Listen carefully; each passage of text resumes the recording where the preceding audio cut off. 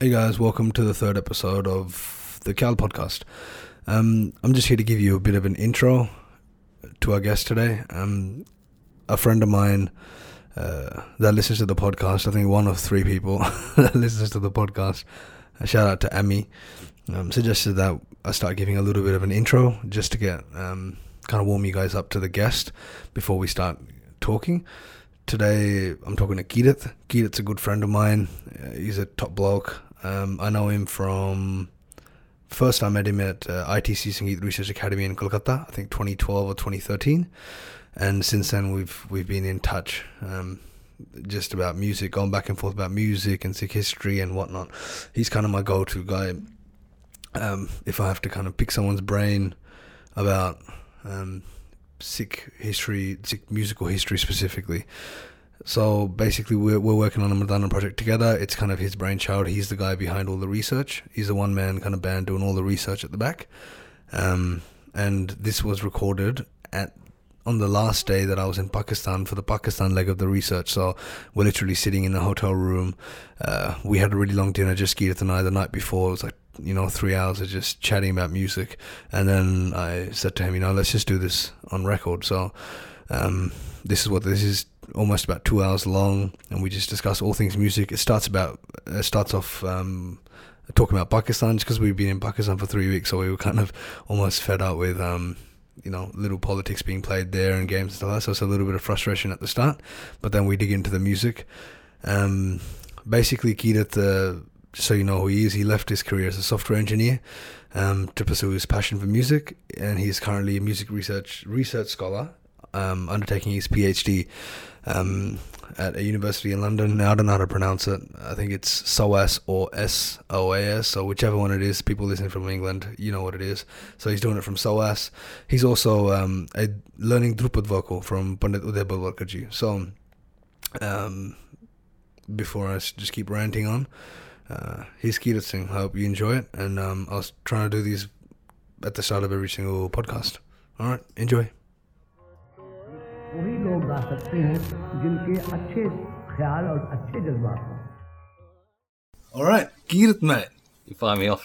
Huh? Fire me off. What are we talking about? We're talking about how well you're matched today. How well I'm matched. Your shirt, Yeah. looking good. I do try. This is tailored. Actually? Yeah. From India.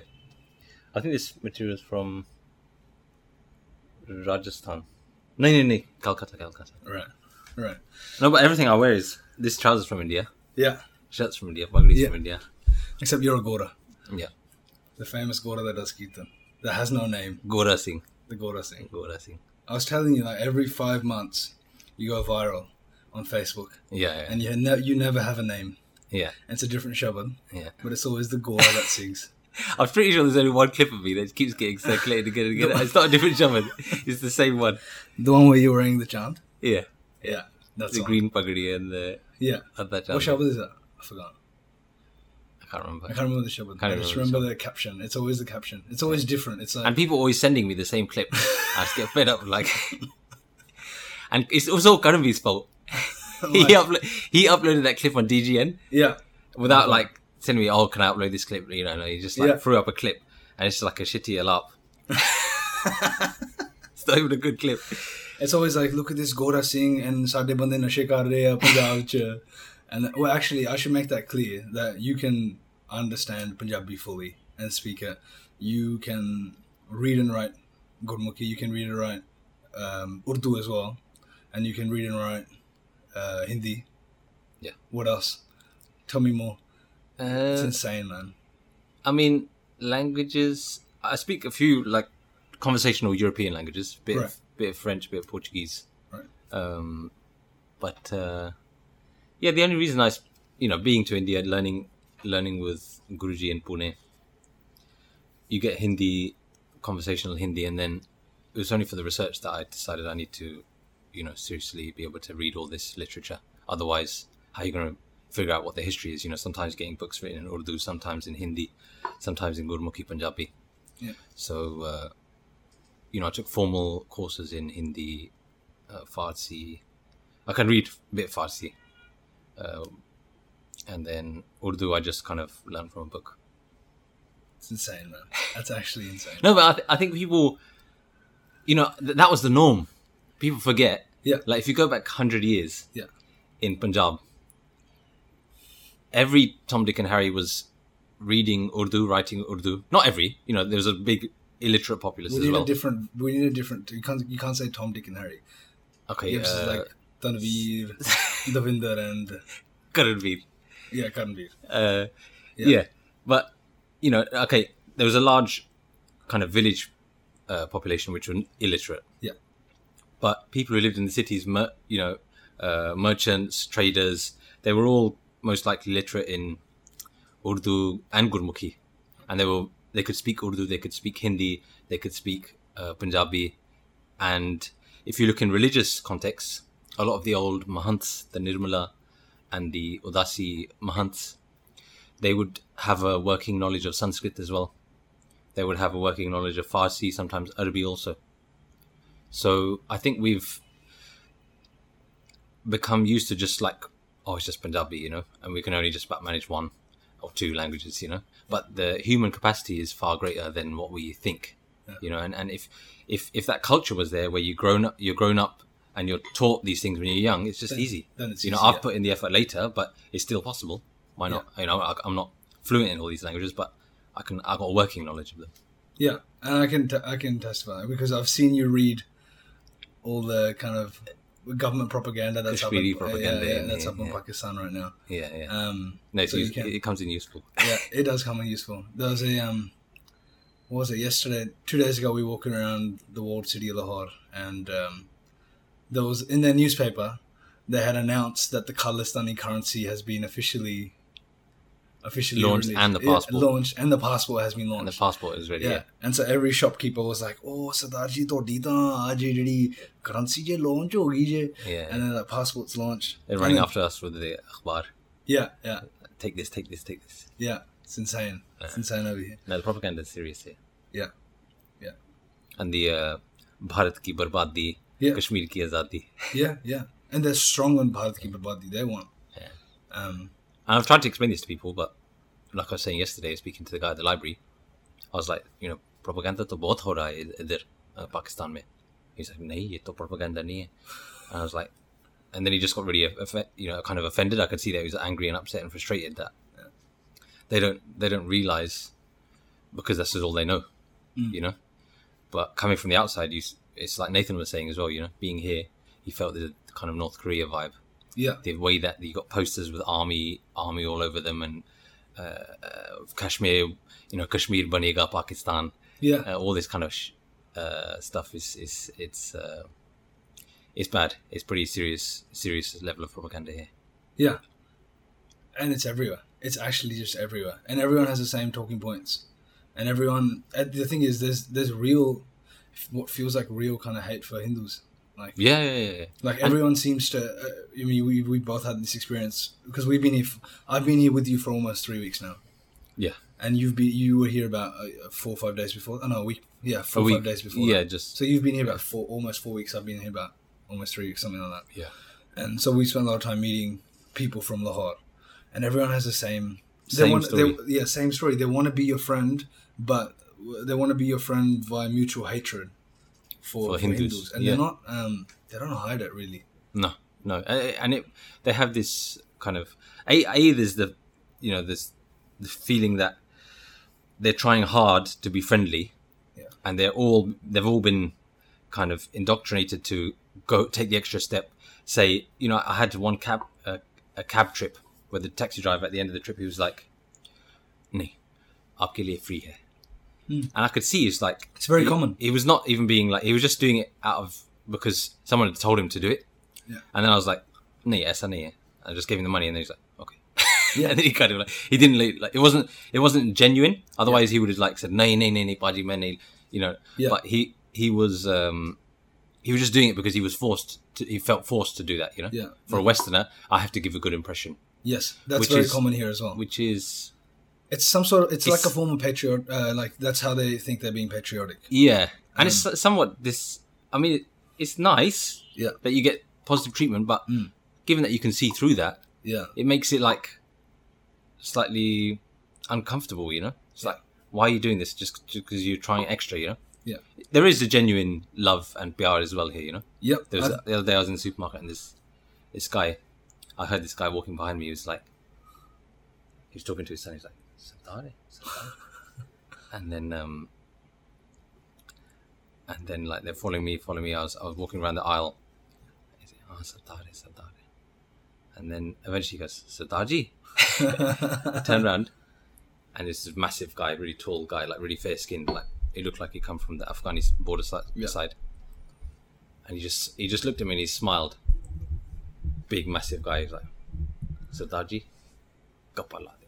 I was like, no, give me a hug. Yeah. And I was like, chalo.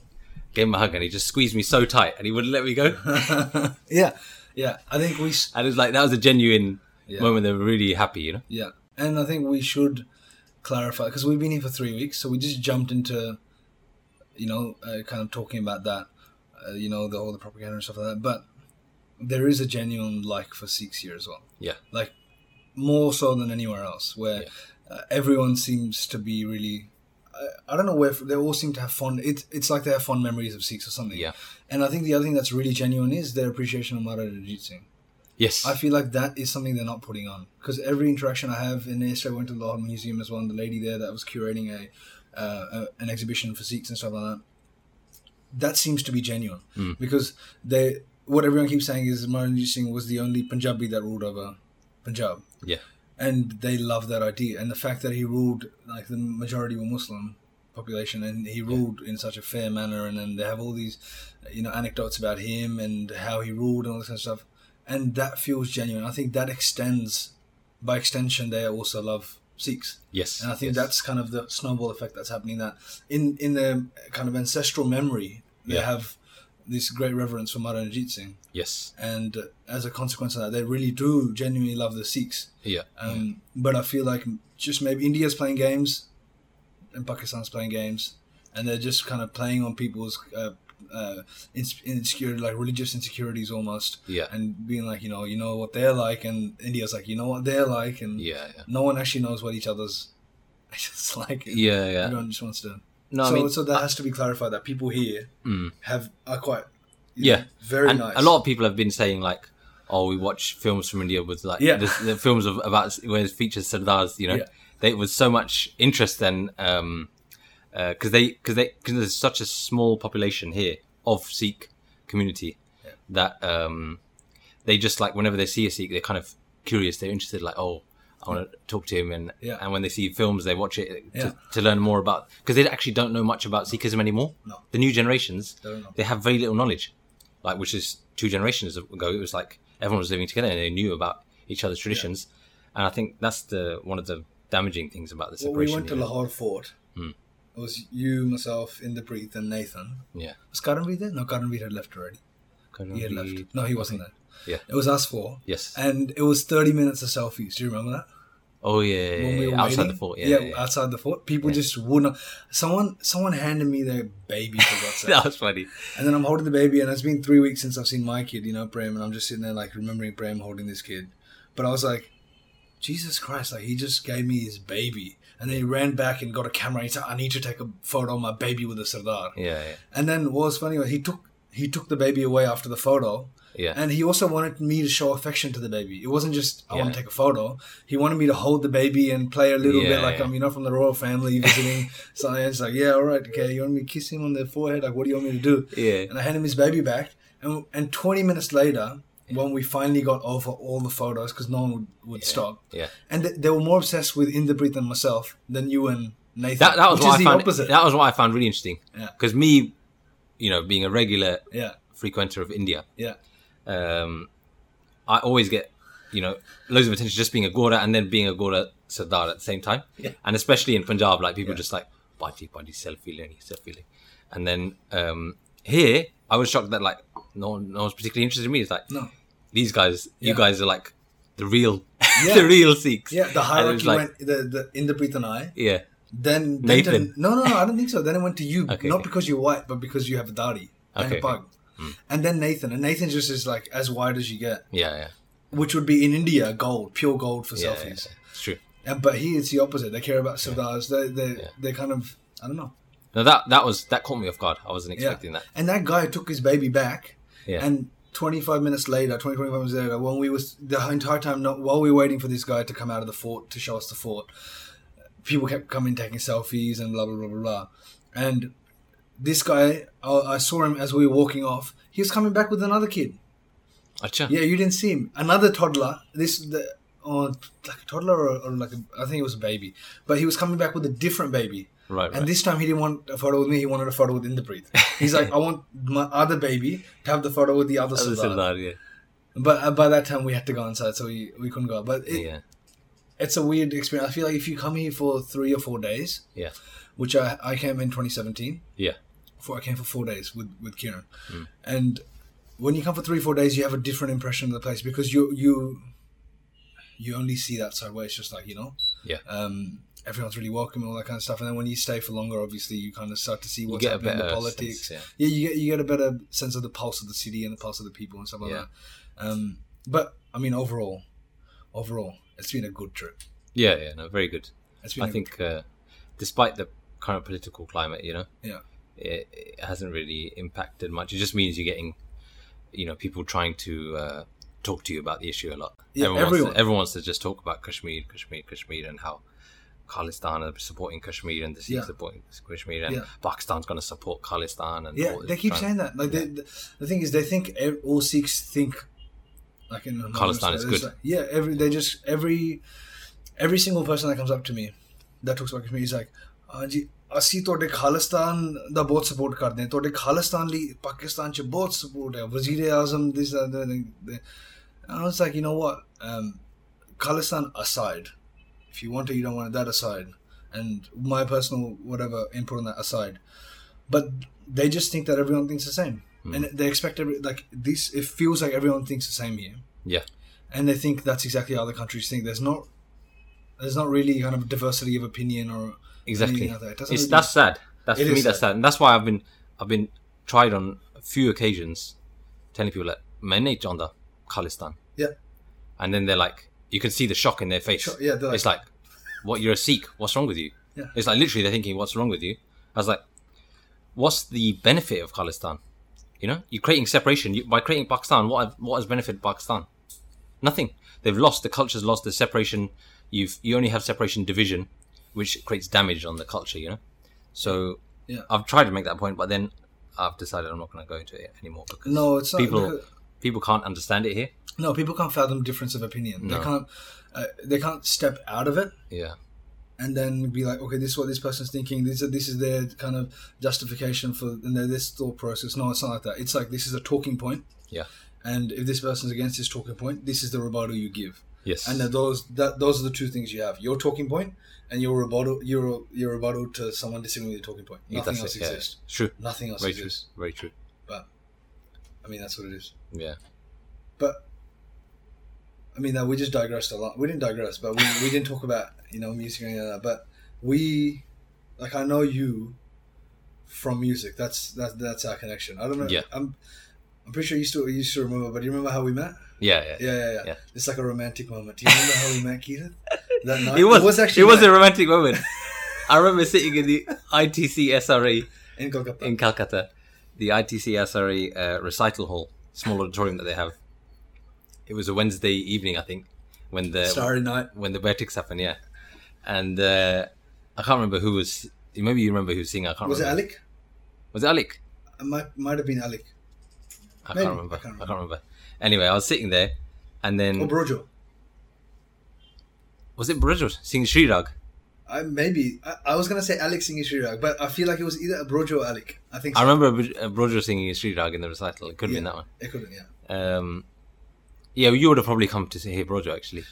We just came to see By ITC. chance. We've never been to ITC, right? That was your first time? Yeah, first time to ITC, and first time, and we'd rather see the recital, right? That's a coincidence. I didn't realize that was your first time. Yeah. Okay. Yeah, so I was just sitting there, and then in the corner of my eyes, I see these two Sardars walking at the back, and I was like, "What? What are these guys doing here? Get Sardar." Yeah. And then we had the same thing. We're like, this guy. One, he's got a pug on his head. Yeah. And if you have a pug on your head and you listen to classical music, that's a rarity in itself. Yeah. Uttam, like, this guy looks white. It's like white guy with a pug on his head listening to classical music. We were just so confused, but at the same time we were so happy because in Kolkata, that's the same thing. Like in the Britana, we just look for like home everywhere we go, Yeah. and you don't find home. Like this place as well. I'm kind of good. I'm so ready to go home now. But what we saw, you was like, okay, Sardar, yes. And so we're just waiting for the recital to finish, and we're just like, we need to talk to this guy. And then the guy finished, and then basically, for those who don't know, ITC is in Kolkata. It has a history of pretty much being the most prestigious kind of music academy in Kolkata. In the whole, I'd say in the whole of India. In the whole of India, Yeah. It has a huge kind of very impressive history. Yeah. And the prestige of the names that have come out of the academy. Yeah. Like Rashid Khan, Ajoy Chakraborty, the big names. Yeah. And all those stars that were there and all that kind of stuff. Yeah. Huge names. So that's where this was, and they have a recital hall, and they do this thing. For those that don't know, they have a Wednesday recital every night. I think 6 p.m. or something. So if you go to Kolkata, you should go there. Yeah. And they have a small room, and then probably 100 people. Do you think 100 people can fit in that room? Yeah. If it's 100, is kind of like, the room's pretty full. Room's full, yeah. So like a max of 100 people can fit. So it's quite a small room. Intimate. With the intimate room, it's got good sound, and you get the atmosphere is nice. My Guruji used to tell me that when he used to sing there, because he also went to ITC. He was there for a little bit. My Guruji. Oh, okay, yeah. He was there for a little bit. Yes. And he was describing a different atmosphere. He was like, all the gurus would sit on the ground. You know how the gurus right now, you barely have any gurus that attend. Yeah. And they sit at the back on the chair. Yeah. But I forgot the guru's name. I think it was Rashidji's, nothing, Nisar Hussain. Vijay Kichlu, those guys? No? Nothing, maybe. Nisar Hussain, Maybe Nisar Hussain. But he was saying these guys were sitting at the front. And then he's like, they would applaud your attempts. Acha. Yeah. So he was like, if you tried something that was, of substance. Yeah. They'll go, wah bete. Acha koshish kiya, wah bete, like that. Okay. And you're getting that from Nisar Hussain. Yeah. He said that was the kind of atmosphere. So it was very encouraging. Right now, it's kind of, the music scene's kind of turned into more of a reproduction of so, people aren't really trying. Yeah. Because what used to happen is you get to this level, which is, the Ustadi kind of level, and then you start to see what you can do.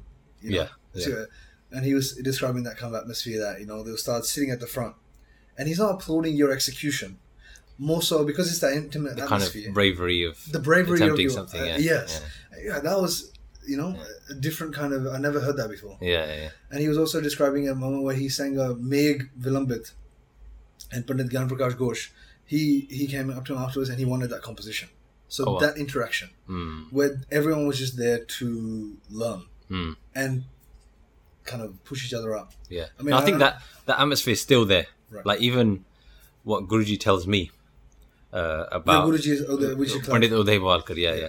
So he's one of the resident gurus at the ITC SRA alongside Pandit Ajoy Chakraborty, Pandit Nikhil Banerjee, Nikhil Banerjee.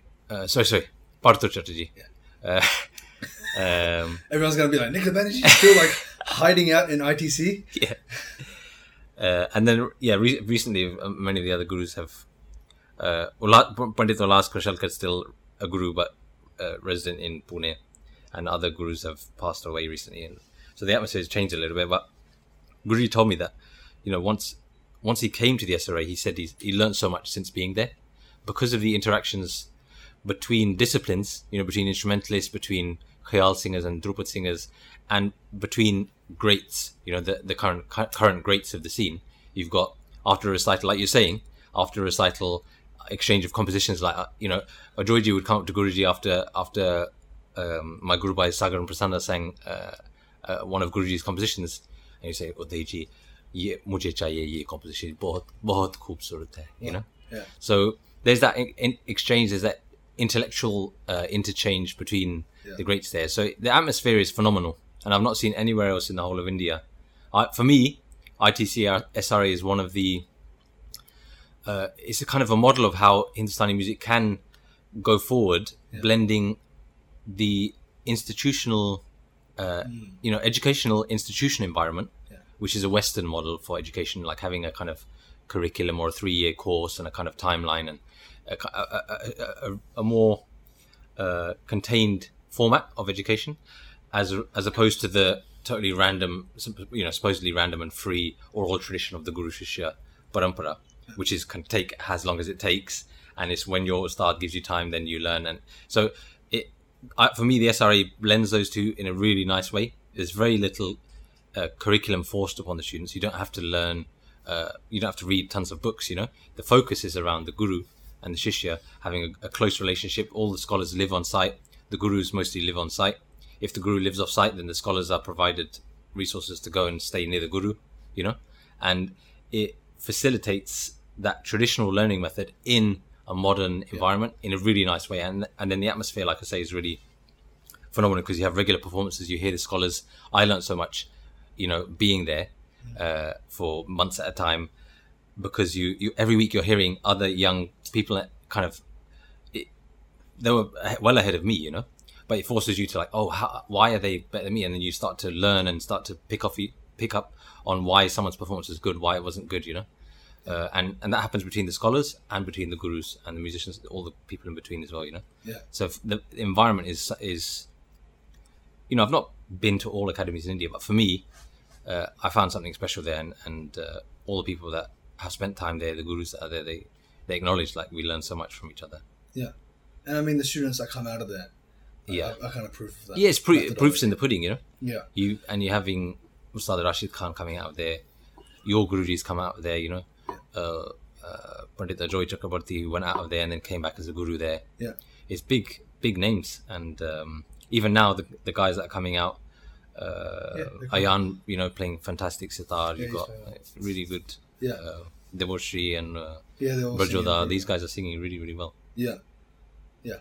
I mean, the thing is, I think it gets a bit of slack because people like to talk crap. People want something negative to talk about. Yeah. But at the end of the day, the kind of minimum standard ITC is like a performance standard. Exactly. You have to keep that in mind. Yeah, in India, people know they can we can just take any of the scholars' advice, SRA, and he will perform, and it's going to be good. Yes, exactly. You can pick a scholar from SRA, put him on stage, and they'll give you kind of a performance, like a standard level of performance. Yeah, and the other thing is to bear in mind for the scholars, when they have their gradations once a year, they perform. Yeah, they perform in front of all the gurus. So all the gurus come sit at the back. It's really intimidating. Who else? If you're just learning off your ustad in somewhere in Banaras, you found an ustad, that guru, and you're learning, and then you're progressing and you have the vidya and everything. But if you have to perform in front of the greatest names, and not only do they put the gurus there, they invite Rajan Sarjan Mishra ji. They'll invite all the great singers of the times to come and give you critique. And then that shows your progress every year. You have to go through that. That's like a grilling. That's a grilling in front of the big names. So it's a serious institution. Yeah, and we met there when do you remember the year 2012 or something? Yeah, I'm trying to think. 2000, no, not 2012. 2013, 2014. It wouldn't have been after 2014, I think. 13 maybe. 13 maybe, yeah. 13 or 14. Yeah. And then we met, and then we went for cha outside. It was your Guru Bhai Sagar Bhai. He was with us. He was with us already. Yeah. And then it was myself and Indrapreet. There was 4 of us, wasn't it? Yeah. Yeah. And then we had good cha. Yeah, we went out for tea after the recital, and then we came back. No, we had. Oh, we went to Chinese. Yeah, I remember now. Chinatown. Was it? That was good food. I think it was Chinatown. Yeah. We had a chow mein and Manchurian or whatever it was. Yeah, and then we went back to the residence. Yeah, because I had no idea about how good you guys were at the time. I was just learning. That was I'd been there for maybe a couple of weeks. I just kind of started my Drupad kind of journey, and it was the first time that I was spending kind of long time with Guruji. And then I met you guys for the first time. I didn't know. You mentioned we're learning of Shantanu Bhattacharya. I was like, Bhattacharya, some other Bengali. I didn't know who this guy was at the time. And so you guys let's go back, because you guys were really keen, and let's go back. We'll sing. We'll sit down. We'll sit down. Yeah, we're always keen to sit down. Yeah. So you guys came back to our room, Sagar Bhai. I can't remember. Did you ask Sagar Bhai to sing something first? Yeah. Yeah. So you guys were really big on Darbari at the time. I remember. Yeah, huge on that. Yeah. And Indrapreet was it's got to be Darbari. So the other thing was we wanted to. I'll tell you why we wanted to hit Darbari specifically. Yeah. Because we never had an intimate interaction with a Drupad someone from the Drupal tradition, Hmm. and obviously Drupal tradition focuses more on like the Andolan and all this that kind of stuff, where you're like, this is the, we don't focus on that too much. Like Bade Ghulam Ali Khan Sahib in an interview has also said कि श्रुतियों का गाना तो बेसुरा गाना भी है. Like people are saying they're singing Shruti, Yeah. but they're just singing besura. Yeah. So like Yeah. ये guy, it's like Yeah. keda guy. He sings like this and makes, you know, he's Yeah, kind of yeah. having a jab at it. Yeah. Yeah. But we didn't have that kind of attitude. But what I'm saying is that we were like really, we wanted to hear a vocalist, because on a stringed instrument it's much easier to produce those kind of precise shrutis. Yeah.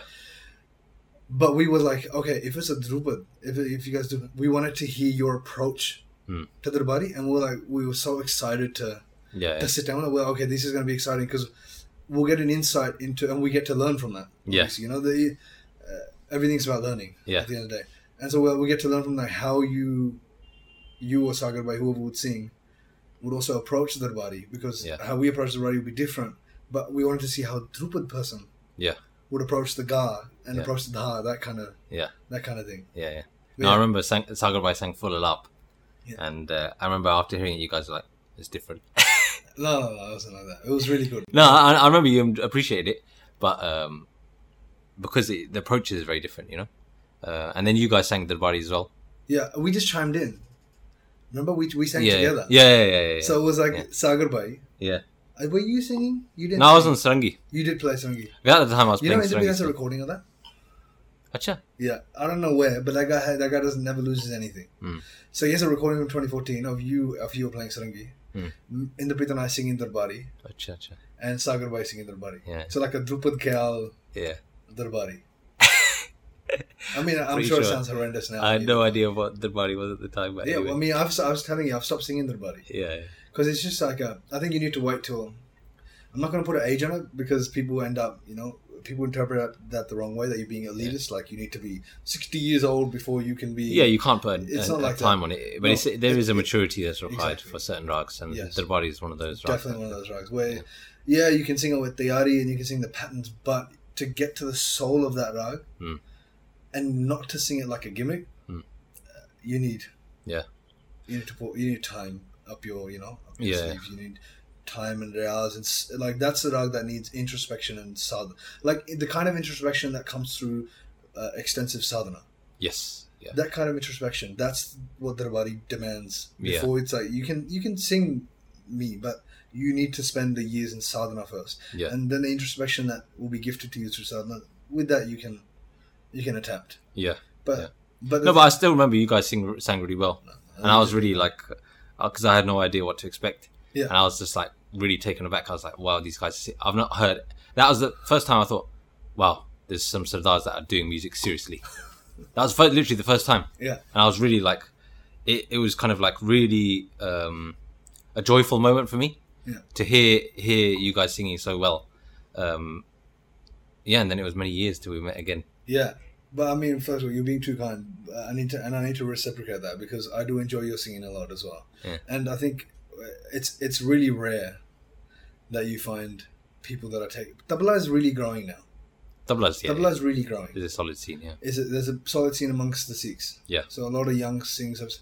Singing isn't like that. Singing is not like that. No. For whatever reason, Yeah. people aren't learning and singing. I have theories why I think instrumentals, because that's the same thing with strings. There's heaps of good Dilruba players coming up. You know, Tayyar, Dilruba players. Yeah, you can kind of start getting into nitty gritty and being like, their talim doesn't agree with my that kind of stuff. I'm talking about people that are focusing on Tayyari and getting Tayyar. Yeah, it's getting skill on the instrument. Getting skill on the instrument. There's strings. We're getting a lot of Dilruba players like that. Yeah. We're getting a lot of percussionists. Yeah. It's just not happening with vocalists. It's just not happening. Yeah. And I think... What's your theory on that? I think it's because... And this is no kind of... I'm not saying anything negative about instrumentalists, but I think it's a safety to being an instrumentalist, because you adopt the voice of the instrument. The thing with... Because I learned Dilruba. And I don't play it anymore. I focus solely on singing. But there's a reason why the harmonium was adopted, because you press the key. what the harmonium is to the string instrument. The string instrument is to the voice. Yeah. Like, you know, the harmonium, you press a key and it has a tone. Yeah. The string instrument, you spend after a year, the screeching goes away, and you've got a tone on the instrument. Yeah. I cannot play Dilruba for 6 years, but because I previously played it, I can hold sa and I won't get screechiness. I'll get some sound out of it. Yeah. And the voice isn't like that. Yeah. The voice it needs consistent work. Yeah. And consistent riyaz. Yeah. And otherwise, it's as if if you were a Dilruba player, and if you left your Dilruba for 4 days, the instrument started to decay. That's what the voice does. Yeah. The voice just starts to decay. Like if you open your Dilruba box up after 6 months, and it's just turned into dust. Yeah. And that's what the voice is like. Whereas the instrument, that's why you see like Shiv Kumar Sharma ji, Amjad Ali Khan ji, these artists well into their kind of 70s and 80s, and they got such beautiful tonal quality. Yeah. Which doesn't really translate to vocalists. Yeah, it's true. And I think that, I mean, I'd like to hear your thoughts on it, but that's my kind of theory about it. That I think that because of that reason, it's a little bit easier to do that. It's harder to find your voice. Yeah. It's easier to adopt the voice of an instrument. Yeah. No, I'd agree. I think the vocal... Wait, I need to clarify, because if people don't know, you're a really good sarangi player as well. So that's the background you're talking from. Yeah, I mean, I don't really play sarangi anymore. I haven't touched the instrument for a long time. But, I played it for many years because I was, fascinated by the sound of it. Sarangi is one of the richest kind of tonal quality of the instrument. It's just so rich. It's close to the voice, But I also found that there was not as much satisfaction in playing the sarangi as there is when singing, and I think that's one of the big differences. Like, at the end of the day, the instrument is just an instrument. Okay, people say, "Oh, the instrument becomes part of you; it becomes one," but your voice is like ultimately it is you. For me, it's a very spiritual thing as well, because if you have a sense of your identity, how do you relate to yourself? How do you communicate? How do you relate to the world? We communicate mostly through words, through our voice. So your voice is like, it's you. It's hard to separate your voice from your identity. And a lot of people have kind of different issues and baggage and about using the voice, mental blocks and fear and this, all kinds of that stuff comes in. But which makes it harder to become a vocalist, to find your voice, to then do all the hard work with the voice, and like you say, it's not something which you can just put it back and then come back a year later and then just pick it up again. It's like, without doing the hard work, you can't use the voice as it's supposed to. It needs a sadhana, a continuous, regular sadhana. Yeah. So the voice it's not, for me, it's on a different plane. Yeah. Above instrumental. And Indian Hindustani music has always kept that notion of vocal being the highest of all musics, and those instruments which are considered next in the hierarchy are the instruments which come closest to the voice sound. So like bansuri, sarangi, some of the string people listening will be like, of course, true vocalists would say that. No, but I'm just regurgitating what Hindustani music has the theory of Hindustani music. And I think we both come from an instrumental background as well. So this isn't something and I do feel that it is on a different plane in that sense. And many instrumentalists got frustrated and moved to singing. That's another pattern. The Kirana Gharana was many instrumentalists that switched then to singing. They weren't feel like they were getting the recognition. The status of instrumentalists was lower, but there was a reason, because the vocalist had more work, it's harder, and and you get more satisfaction, I think, from singing. So many Badi Ghulam Ali Khan Sahib used to play instrumental. He moved. Gharana exponents, they moved to vocal from instrumental. And it's kind of a trend that you'll observe, Even Pandit Ram Narayan, I remember hearing his interview. There was a time when he switched to vocal, and then people said, like, stop singing. Yeah, he had to go back to sarangi. Yeah, but sometimes an instrument is limiting. You can't do everything that the voice can.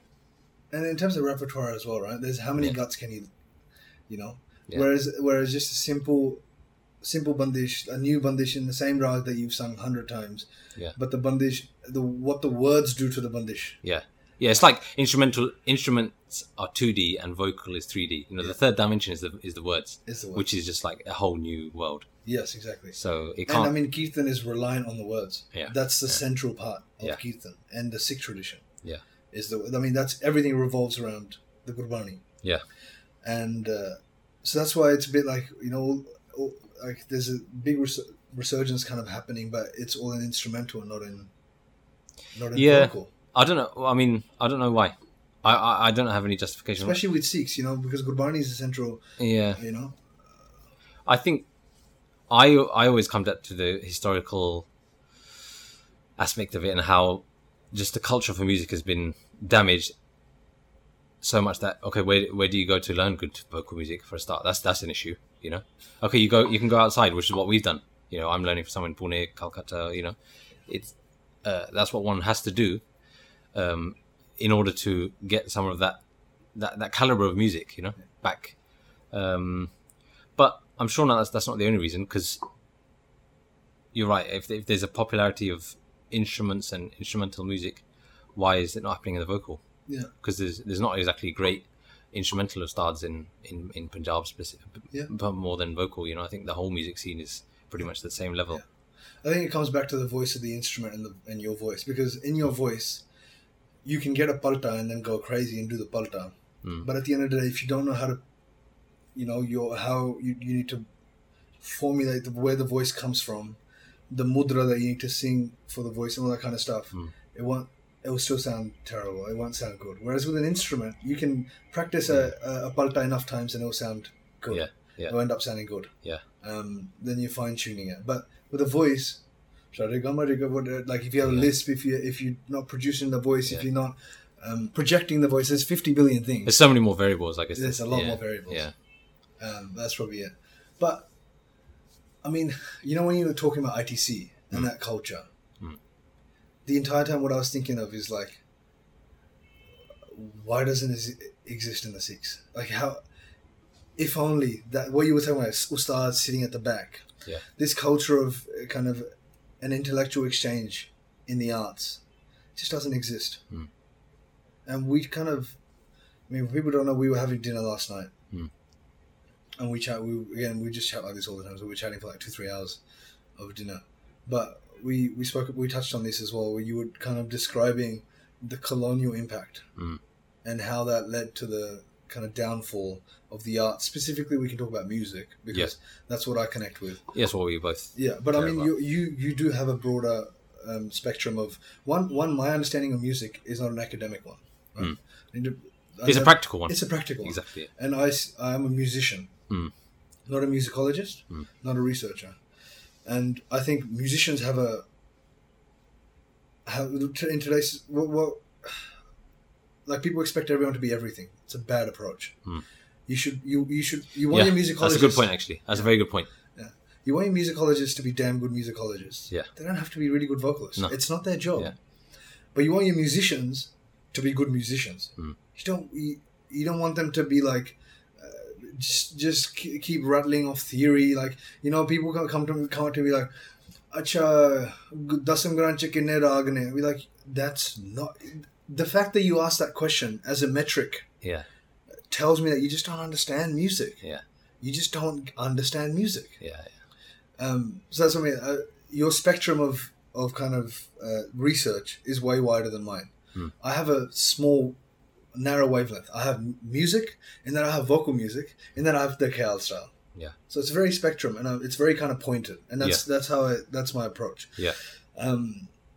So, and mine's a practical approach where I feel like I need to sing it. It's not about theory for me. Yeah. It's about practical application, because if I can practically replicate it, only then can I sing it, pass it on, etc. It doesn't travel in books. Yeah. But yours is way wider than that. You're legitimately kind of working towards being a musicologist and a researcher and stuff. You're doing a PhD right now, so that's what I was saying. I just want to clarify. That's a humble statement for you to put myself and you on the same plane in music. No, but as I always, okay, they're related, but the way that I look at what I'm doing, I'm a student of music like you as well.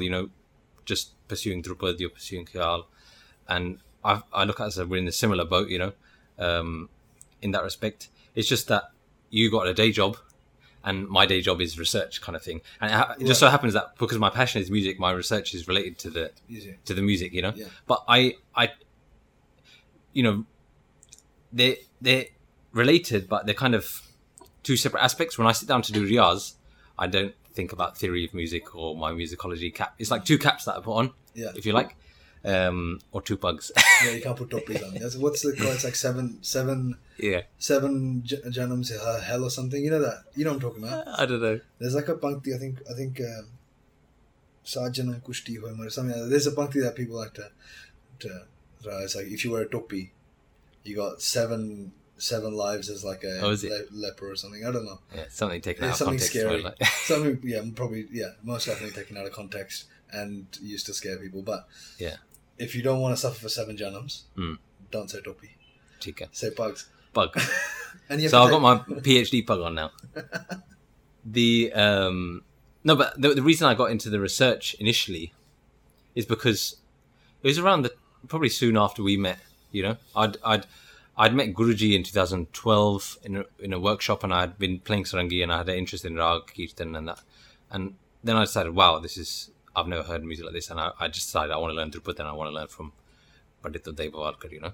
So that was going since 2012. We met in 2013 or 14, and then soon after I was like, okay, I'm learning Drupad now. I'd quit my job. You know, I was a software engineer for one of the Europe's top 5 hedge funds. So it was powerful enough for me to decide that, you know, I'm fed up with programming. I don't want to do that really. It's not something which I feel is my calling in life. So I decided music is really touching me. I want to do this. But then the question comes, okay, is that enough? You know, I starting very late in life. I might not become a Drupad singer and start singing professionally, you know. So the idea came, and I'd always had questions growing up as a teenager, you know, learning sarangi and learning rag kirtans, like, why is this not happening in the gurudwaras? Why do you not hear this? Why did it change? When did it change? Where's the books that have my answers to my questions, you know? And there was no books, there was no answers to the questions, there was no research. So it was kind of a natural follow-on from my journey that led me into this academic, historical, musicological research process. I did masters in 2016 and then start the PhD 2018. And it's just because I genuinely had questions and I just found no answers.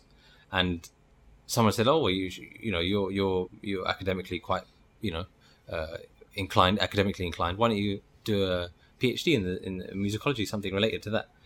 And so I just felt like once I'd taken a step out of this programming world, and things just seemed to align, you know. And I'm a believer in that whatever's meant to be your destiny or whatever is, it will happen, you know. And I'm fortunate that I had a good advice from different directions that took me into the academic world, that started this research process, and been going for, you know, since about almost 4 or 5 years now. And it just uncovers so much, because once you go into history, you have to have a contextual history, you know. And this is why, like what you're saying, with this idea of a wider kind of knowledge base, you have to go into that, because, well, why did the music change? You have to understand what was happening. We're talking about Sikh music. Okay, what was happening in Sikhism at the time? Okay, what's happening in Sikhism at the time is in India, is in Punjab. What was happening in Punjab was the colonial period. Then you just have to start, you know, just like, no, and then where do you stop reading, you know, to understand the whole picture and build an image of like what was going on at that time in the people's heads that led to these decisions being made and the decline of music. And, you know, to come to this idea of why music declined, you know, you mentioned the ITC SRA atmosphere. Why is that atmosphere not in Punjab? I feel that, you know, from the study that I've been doing, if you look at, say, 100 years ago, we're in 2019, go back to 1919. This is still the period of the Mahants. The SGPC had not come into existence. The Gurudwaras were in control of the Mahants. And in Amritsar alone, you had more than 200, not just Gurudwaras, but dharamsalas and akhadas, and kind of these small deras, institutions, the kind of religious institutions, which were run by various lineages, of either Nirmala or Dasi or Sevapanthi or different sampradayas belonging to different sampradayas. But the activity in these dharamsalas was, one was the idea of dharmat, giving langar, providing accommodation for pilgrims to come to Amritsar, but also learning. So you're talking about 200 or more centres of learning in Amritsar alone. Yeah, speaks of the culture. And Amritsar was not as big as it was, as it is now back then. So that tells me so much, like walking around some of the old city and asking some questions just this time when we were there last year. It was like, oh yeah, this was a dharamsala. Oh, that was also a dharamsala. And in one little gully, you have like 5 dharamsalas. And it builds a picture of like, it's like such a strong culture, of education. In these dharamsalas, Gurmukhi, Sanskrit, Farsi, Arabi, like I was just saying, all these languages would have been taught. Music was taught. All through oral tradition, you had a guru and a chela, various chelas, learning. And Darbar Sahib, in the Darbar Sahib, we say Bunge Jogo Jogo Atal, Das. That has no meaning. There's no Bunge left. Yeah. What Jogo Jogo Atal, They're not. The SGPC destroyed them around the time of partition. So what were those Bunge? They were, again, institutions around the Darbar Sahib, which were facilitating accommodation as well as education in a lot of instances. So you had various schools for music in and around the Darbar Sahib. That's a lost concept. Like no one would even think of that now. You have schools of Arabic and Sanskrit and Farsi in the Parikrama, and talking about hundreds of institutions of education in one city like Amritsar gives you an idea. All these heads of these institutions, the Mahants, they were often trained in multiple disciplines: Ayurveda, languages, music. So it may not have been that they were performing musicians, but they were trained in music and they understood music. And these were then the patrons that facilitated musical environments, So you have mention of the Udasi, one of the Udasi Akharas in Darbar Sahib, which had 70 musicians just in an Udasi Akhara in the How many? on the 70. 70. Yeah, resident musicians. That's not Darbar Sahib. That's just one of the Akharas in the Parikrama. Wow. So we have such. It's like when I go over this in my mind again, it's like I just can't get over how a drastic a transformation it is. To go from that to what we have today, to absolute absence of everything, is like it's sad, but we know why. Because that environment of this rich, this rich environment where you had many institutions which were educating, passing on culture, art, science, medicine, they all disappeared because the SGPC came in, reform came in, and it was seen that anything which is Western is good. So out with the old pedagogical systems, oral tradition, and which was how knowledge had been passed down, and which was highly valued kind of systems. They were time-tested systems that lasted for centuries, and then you just all of a sudden it's like throwing the baby out with the bathwater. You suddenly create we need a democracy. We're colonialized now, so the Gurudwaras changed hands. They became democratically run, and those patrons who had the knowledge and who had the appreciation for the arts and the sciences and they all were devalued. At the same time, they were vilified. They were made to look like evil people. Maybe there was instances of corruption, which was then used to kind of vilify all the old school, because if they were hereditary run, and hereditary was against the kind of modern thing. Yeah.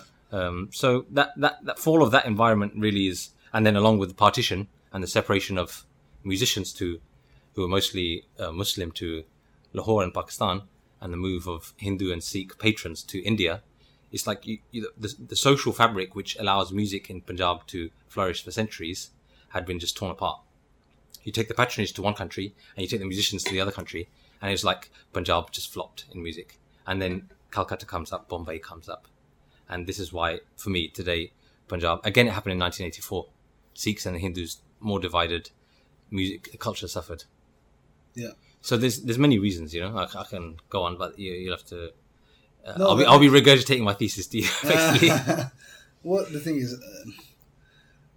we touched on this, like, I think 3-4 days ago. We're chatting in the car, but my question is, I first of all, I'm on the same page as you are with this, but when the Singh Sabha movement happened, because that's you haven't mentioned that term, but at the end of the day, that's what you're talking about. Singh Sabha, right? yeah. Singh The Sabha, reform, yeah. The reform, yeah. So with the Singh Sabha movement, the main kind of justification for the Singh Sabha movement is corruption, and exploitation of Sikhs, and this money that's been coming in from the Sikh Sangat and all this kind of stuff like that. Yeah. Is there any credit to that? And because the thing is, Singh Sabha movement is a big movement. Yeah. And you can't really justify it by saying they just did it for no reason. Yeah. I'm just thinking, from your research, is there anything that you can see that kind of start to justify? Because I feel like there needs to be something, where there's there's smoke, there's fire. Yeah. It feels unfair to kind of just say that no, Singh Sabha was completely wrong. Yeah. And we didn't need it. It ruined everything. I mean, yes, the ramifications were worse than you could ever imagine. Yeah. Agreed. But why did they? It's been hundreds of years or whatever, right? And the tradition's been going fine. Suddenly, why did they want the Singh Sabha movement? It's got to do with wanting independence and all this kind of stuff's kind of playing it together. Yeah. So, were there any bad actors then? There was, you're right to mention the point, and I've often tried to, you have to be neutral as a researcher, and so you can't just say like, oh, the Singh Sabha were just bad. All they did was just bad. Of course, there was a reason why they did what they did. They felt what they were doing was right. But the people that were involved in the reform movement were the colonialized bracket of the Sikhs at the time. They were the colonialized Sikhs. What were they trying to address from their perspective? So, if you're a colonialized mind at the time, you're thinking that equality for all, education for all. Your thinking will be like very kind of a morality and an ethics based on Christian Protestant morality and ethics, because that's what the British were. So that sense of the attitudes and the attitudes of the time were becoming basically Western Christian Protestant type of attitudes, and that meant, I just got an example in my mind. So look, I think on Holi, on the festival of Holi, in the Darbar Sahib, there used to be a festival, a 4-day music festival, when people used to sing the songs of Holi, the play of colours, and Krishna and the gopis. I expect that used to be out in the park, right? Yeah, in the Guru Ka Bagh, which is just opposite the Langar Hall. Langar Hall. So you wouldn't even conceptualize that. Yeah, right? yeah. Like everyone goes there. Yeah. But when people walk past there, because everyone's walked past that place. Yeah. But you wouldn't even conceptualize. Yeah. In that spot, the great names of Hindustani music have performed. Badi Ghulam Ali Khan Puluskar, Omkar Nath Thakur, all these guys, you name it. In front of the Langar Hall, between Langar Hall and Manjusri. Yeah. But no one even has a clue that even happened now anymore. That's how the history just disappeared. But as an example, 4-day music festival, what's sung is the Krishna and the Gopis, the play of what happens at Holi. Colonial writers at the time, there's a book about the Gurdwara reform movement by a Hindu who was a lawyer, a colonialized, kind of very Western educated, well-spoken lawyer or High Court judge or something, like a prominent Hindu. His name is Ruchi Ram Sehni. And he writes about the Gurdwara reform movement, saying that on Holi, licentious songs are sung in the Darbar Sahib. You're taking the divine play of Krishna, who's a deity, and the gopis, which is like almost a metaphor for the soul and the souls, or humanity and Atma Paramatma, this idea of the multitude of Soul us, brides. soul brides, Yeah. and the Which is in Gurbani, that groom. concept It is- has so many times it comes. So you're taking that metaphor, you're just ignoring that metaphor because you have no knowledge of it. The indigenous education disappeared, and you're just saying, "Oh, he's talking about love and playing, and it's licentious." That's a very colonial British take on. It's just a superficial take on what the poetry talks about, rather than looking at the subtler, mystical, traditional interpretations of these poetry. So that's the kind of attitude that I'm talking about. And if then someone, all the colonial minds who were the ones that were going for this reform movement, if they're all thinking like that, then what can you expect? Yes, everyone's going to believe like, yes, this is licentious. We have to remove it. Yeah. So these changes came like in their mind, that was what was wrong. That's wrong. That is actually wrong. So it's only wrong because they have the wrong attitude, and they have ignorance. They lack the understanding of how to understand it. And so it's the same thing. I think there was many instances where small things were happening, but because the indigenous pedagogical systems and the indigenous knowledge had been so reduced, and colonial knowledge and attitudes had overtaken, people started to misconstrue what was happening, and then say this needs to be reformed. This is just wrong, because you're looking at it from a totally new attitude now. So that was a big part of it. On top of that, I do think there was some bad things that had happened. There was some corruption that had crept in also. So one of the examples that I was mentioning to you the other day is that, only after the British came, which is again a colonial influence, is that property became, land became the belonging of some person. It was landed property. The law changed. Before that, land didn't belong to if you were a mahant of a certain dera or dharamsala or gurdwara, you didn't own the land. You were put in place as a custodian. If you made a mistake, your patron would kick you out. Now these mahants became landed property owners. This is I can do what I want here at night time. And there was some stories spread about bringing dancing girls into the gurdwara. There was probably one or two instances of that, not thousands. Which is what it's made out to be sometimes. Like all the mahants were bad. BBS Bible Deep Sing says there was only 3 months that were bad. According to the Buzurgs, this is what he's held from his uncles, and uncles heard from their father. At that time, there was only 3 bad mahants. Yeah. That set the example. We need to remove the mahants. Yeah. And it wasn't just those bad examples. It was the fact that mahants was hereditary, prone to corruption. In a Western colonial mindset, you can't have a hereditary system. What if his son's just an idiot? You have to remove him. Yeah. You need a democracy, which is flawed because we know democracy is corrupt. Today's democracy is all corrupt anyway. So, these are the issues that we. But see, there's nothing at the same time. Like I'm conflicted as well because Yeah. you and I both believe in a merit-based system. Yeah. Yeah. Like we don't believe in, like Bible Deep Sing. He's always talking about his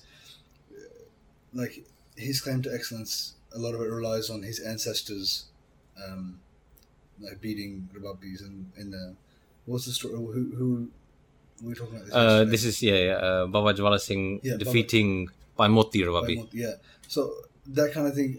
At the same time, I don't agree with that. Like each person's kind of, they have to stand on their own 2 feet, and it's about merit. So it's a bit, you're in the middle a little bit, right? Like, yeah, hereditary systems work, and they did work until then, but these guys were clearly trying to impose a new system.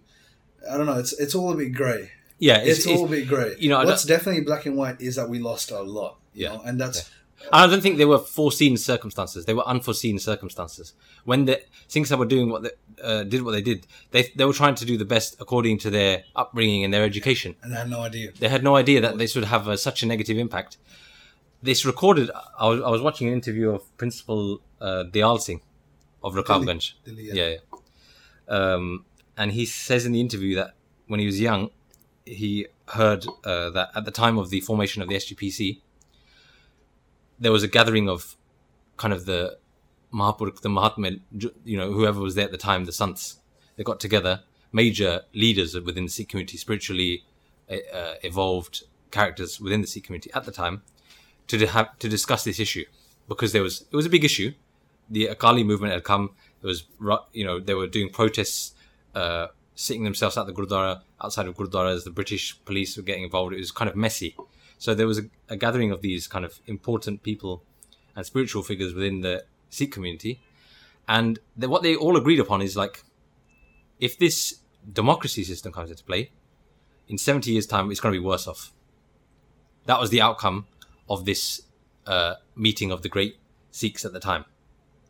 The non-colonialized Sikhs.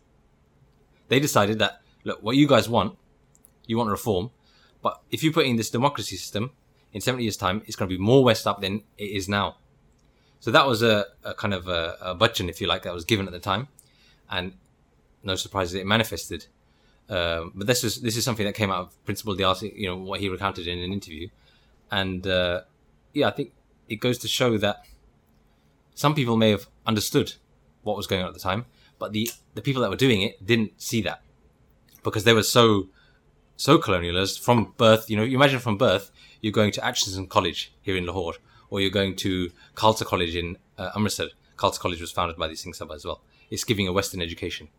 They just suddenly throw all the indigenous stuff as kind of subsidiary and not important, because the colonials are the rulers, and whatever they do is the best. We want to become what the rulers are doing, you know. Yeah. So I think it's just unfortunate. I don't think they were malicious. I don't think I don't see the Singh Sabha at all malicious. It's just really unfortunate that colonialism and, you know, the colonial power they had no idea what was happening. It's not like they made decisions what they thought was best as well at the time.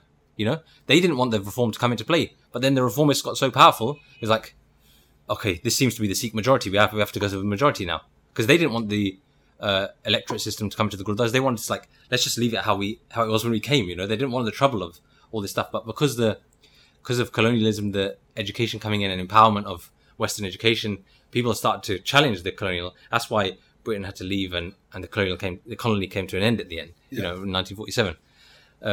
So they didn't foresee that either. No one was being particularly malicious. Neither the British. People like to blame.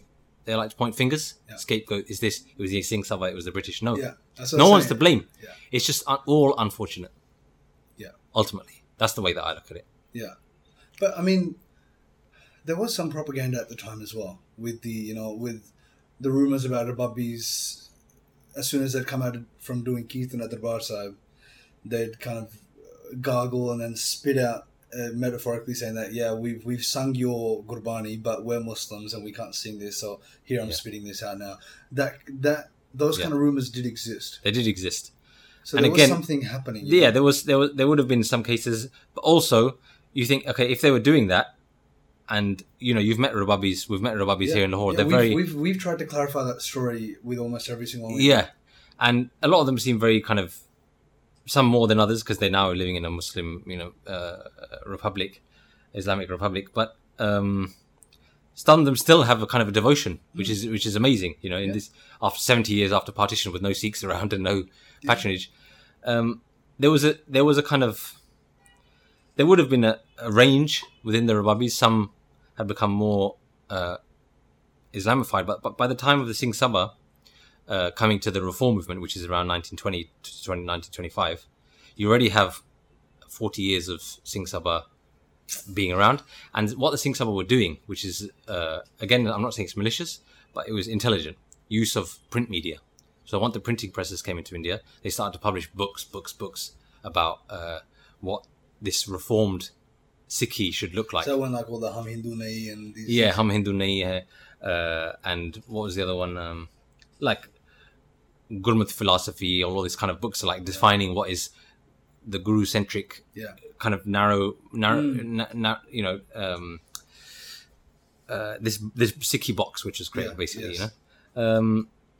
And in the process, because the Arya Samaj had appeared, the Ahmadiyya Muslim reform, the Muslim reform movement had appeared, Singh Sabha had appeared, there was, as a result of colonialism, increased division, increased communalism. So these religious communities were already kind of starting to like, hold on, you know, we're Sikhs, you're Hindus, you know, and you're Muslims. So the Rababis would have found themselves in a grey zone, like, well, what are we, you know? It's like, where do we find ourselves? And then you have writers of the Singh Sabha period publishing the stories of Satta Balwand, how they made a mistake trying to kind of reinforce the idea that the Rababis, they're the ones that made a Untrustworthy. mistake centuries ago, but they made a mistake. Yeah, one, two of them. Yeah. Just So that was published in many, many books. Why? the Gurbanis in Guru Granth Sahib, like this. Yeah. If someone was redeemed, it was them. Yeah, exactly. So there was this agenda to show that, look, the Rababis, they're ultimately just Muslims. There's books published about saying how Muslims were the root downfall of all the music. Puluskar, and that was one of Puluskar's ideologies. How the Muslim Ustads were corrupt and they didn't maintain the Sanskrit theory of music and the Hindu Is aspect. Omkar Nath Thakur like that as well? Yeah, I heard a He was story about. Puluskar's- Oh, yeah. I heard a story about. He was Puluskar's. What was he? What was his school, I think. yeah. Yeah. So I heard a story that one, he wouldn't. That's why he started keeping violin as accompaniment, Okay. because all the sarangi players were Muslim. Oh god. Yeah, and so he was a mad kind of Hindu extremist almost, and so he would carry Ganga Jal with him everywhere, and then clean the stage after a Muslim artist. That now I'm coming, and so he'd tell one of his children that you go and then clean the entire stage. Chadana chudana change karo. They Ganga Jal liya, and then spray Ganga Jal on the. Yeah, and that's if that's happening just in Hindustani music, that's reflective of the division amongst communities. yeah. So that was there in the Sikh community as well. Yeah. The Rababis, some of them more than others, were feeling like, well, these Sikhs are now trying to push us out and say we're Muslims and we're doing bad and we're spitting. Some of these may have been rumors, some of them have been made true, but as a response, they might have started doing this. They may have actually started doing that in response as well. We can't say chicken or egg which came first. No, we can't, yeah. But the result, the outcome is because this division was being created in the colonial period for the first time. This is the first time that you have many counter stories of Rababis that are waking up 2 a.m. reciting Sukhmani Sahib and going to do Asa Diwar and being more devoted Sikhs than any other Sikh that you could imagine. Exactly, yeah. So there was a spectrum Yeah. within the Rababis, but I think we mustn't forget that the Rababi community is and was, its origins lies within the Sikh religion. It is, you can't put it outside the Sikh religion. It's within. Yeah. Bhai Mardana and all the descendants, all the later Rababis that came in, you can't say, they're just Muslims that were just kind of alongside a parallel track. No. Their whole job, their whole livelihood for centuries, God knows, you're talking 17, 18 generations based on the kind of figures that we hear today, of people that just sang Kirtan. Yeah. You're saying they have no devotion towards what they... It doesn't make sense. No, it doesn't make any sense. And what you were saying is, when we were chatting, that Gurbani came in sonic form. That's the actual form of Gurbani, is when it's sung. That's how I relate to it. I mean, but it's... I agree with that. Yeah. It was sung first. And Yeah. everyone, the mainstream of Sikhs also, they agree with that same concept. That Gurbani was sung. It didn't come down on a tablet. Barni Ai, Barni Ai. it's And kind of a subtle kind of revelation that came. And the story, the story, it's like Manubani Ai Mardane Rabab Shir. Yeah, then it came. Exactly, that story. So all of Gurbani was sung. And then the written form came later to kind of There was secondary. Yeah. As a secondary almost. a parallel kind of Poti tradition, which yeah. led to the formation of the Granth, Exactly. Guru Granth Sahib, But the Guruship and the actual Gurbani was given to the Gurbani, and Gurbani came in sonic form, is what you're saying. Which, it's true. How can you deny that? Yeah. And then if you agree with that Gurbani came in sonic form, they sang it. Yeah. And the Rababis played. Yeah. And when they sang it, It wasn't Rababis like played. Guru Nanak did No, part. No, Yeah. they sung. Yeah. And if they sung, and then they sung with Bhai Mardana, it's a collective effort. And so from the very start, the two kind of ropes are intertwined as they come down. Yeah, and often in the Janam Sakis as well, as a kind of an additional reference to that, you have many Sakis where it says that Guru Nanak told Bhai Mardana to recite one of his shabads. Wow. So he's specifically saying that I'm not singing, Mardana, please sing this for me. Yeah. Aye. So that's just more evidence, for that. And that's like I was speaking. Rababi. Yeah. And in terms of pluralism and kind of inclusiveness, my perception has changed since this trip. That's been a big positive here. In concept, everyone agrees with that, right? We're accepting, come on in, you have 4 doors to Darbar Sahib, Christian, Muslim, Sikh, Hindu, everyone, these kind of things are always said, right? But in practicality, that's not true. It's not true. A woman can't do Kirtan in Darbar Sahib, Yeah. let alone someone from another. Yeah. Another Do no seva, nothing. no save on anything, right? Let alone another community to come in and do it. It just doesn't exist. It's a lie that we're telling these days. But coming here and then seeing Muslims sing with such devotion, high. With Tahir Iqbal, we heard Tahir Iqbal. It's not about the vocal excellence. It's not about that. You're Yeah. not looking for that. You're looking for sur that hits the soul. Yeah. And that's what you find in the Bubbies. Exactly. Yeah, in the old recordings, yeah, fine, you're looking for excellence as well. Yeah. But God, it's something in their voice. It's a texture in their voice. You can't reproduce it. Yeah. You know? You can, in my head, when I'm listening to them, I'm notating everything they're doing. But it's not about notation. Yeah. It's beyond notation. Yeah. And for someone, I don't focus, I don't dwell much on like the supernatural or anything like that, right? I don't dwell much on that. But goddamn, I just can't I can't justify it. I can't pin it down in terms of physicality. I don't know what it is. Yeah. But sitting down at Paitaru Singh Gurdwara, and for those that don't know, there's it's like disputed land right now. It was very hard to film there. We filmed there. We filmed by Tahir Iqbal Singh there with his sons. And it was very hard to film there. It's Shahidistan of Paitaruji. And that's kind of situated within this other building that's now kind of been destroyed, and it still has old walls across, but the ceiling's gone. And right next to it is a tomb of a Muslim Pir who was said to be Saimia Mir's teacher. And it's a conflict because the Muslims are saying that this is a Gurdwara, this is a mosque that you've built a Gurdwara in, and that the Shahidistan is actually the tomb of that Sufi, that Pir's son. And the Sikhs are saying that no, this is a Gurdwara. And so the whole place is kind of a bit of a dire kind of circumstances. The Sevadars are only there to make sure that it doesn't get taken over by the guys that are running the tomb and stuff like that. And all over the walls next to the Gurdwara, it says, La ilaha illallah, Muhammad Rasulullah, and these kind of proclamation of things. But sitting in a place like that, which is a Gurdwara, but it's not a Gurdwara. It's a mosque, but it's not a mosque. It's definitely Gurbani, but they're definitely Muslims. And they're sitting there singing. And I did share a clip of it. Pandamiya, they're singing it. Hi.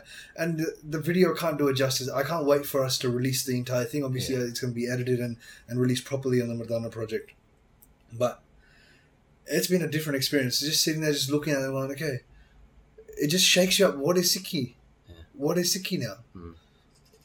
Growing up in those closed environments where that box that was built pre-partition, and now everyone is proclaiming this box has come down from Guru Nanak Dev Ji. That concept doesn't even exist.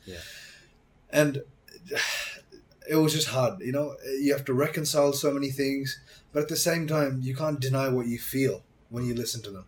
You're a Drupad singer. I'm a Khyal singer. They're neither. But what they sing touches the heart.